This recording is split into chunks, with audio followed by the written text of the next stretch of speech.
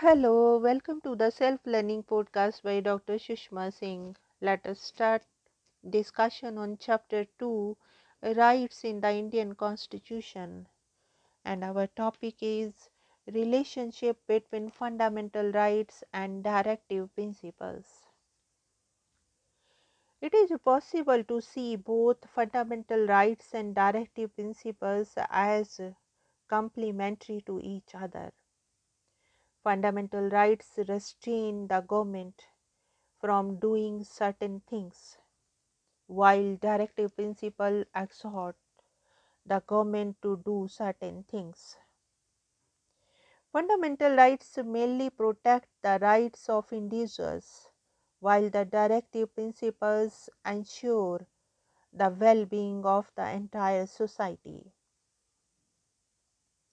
However, at times when government intends to implement directive principles of state policy, it can come in conflict with the fundamental rights of the citizen. This problem arose when the government sought to pass laws to abolish zamindari system. These measures were opposed on the ground that they violated right to property. However, keeping in mind the societal needs that are greater than the individual interest, the government amended the constitution to give effect to directive principles of state policy. This led to a long legal battle.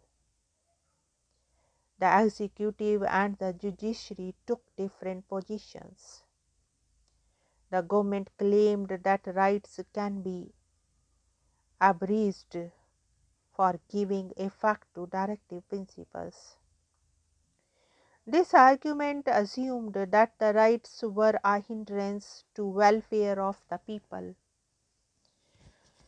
On the other hand, the court held the view that the fundamental rights were so important and sacred that they cannot be limited even for purposes of implementing directive principles.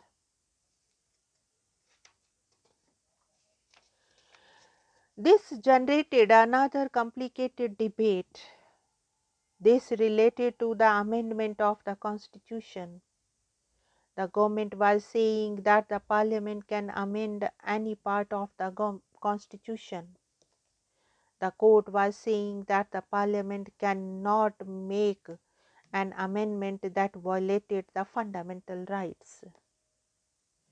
This controversy was settled by an important decision of the Supreme Court in Keshwanand Bharti case.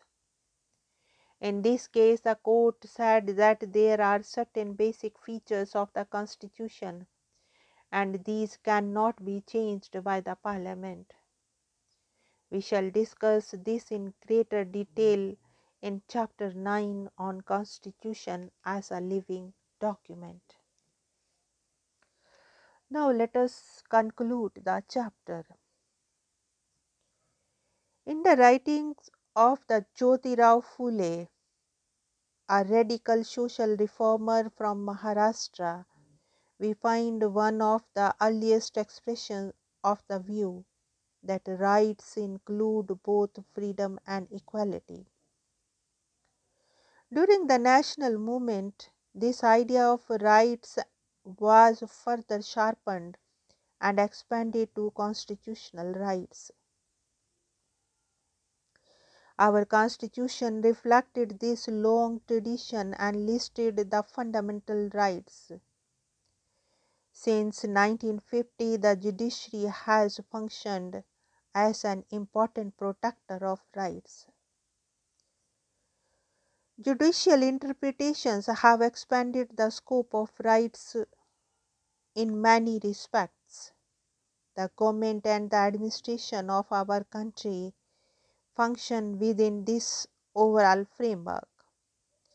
Rights enforce limitations on the functioning of the government and ensure democratic governance of the country. Now let us wind up the session, and we have come to the end of the chapter Rights in the Indian Constitution. Thank you very much for engaging yourself with the Self Learning podcast.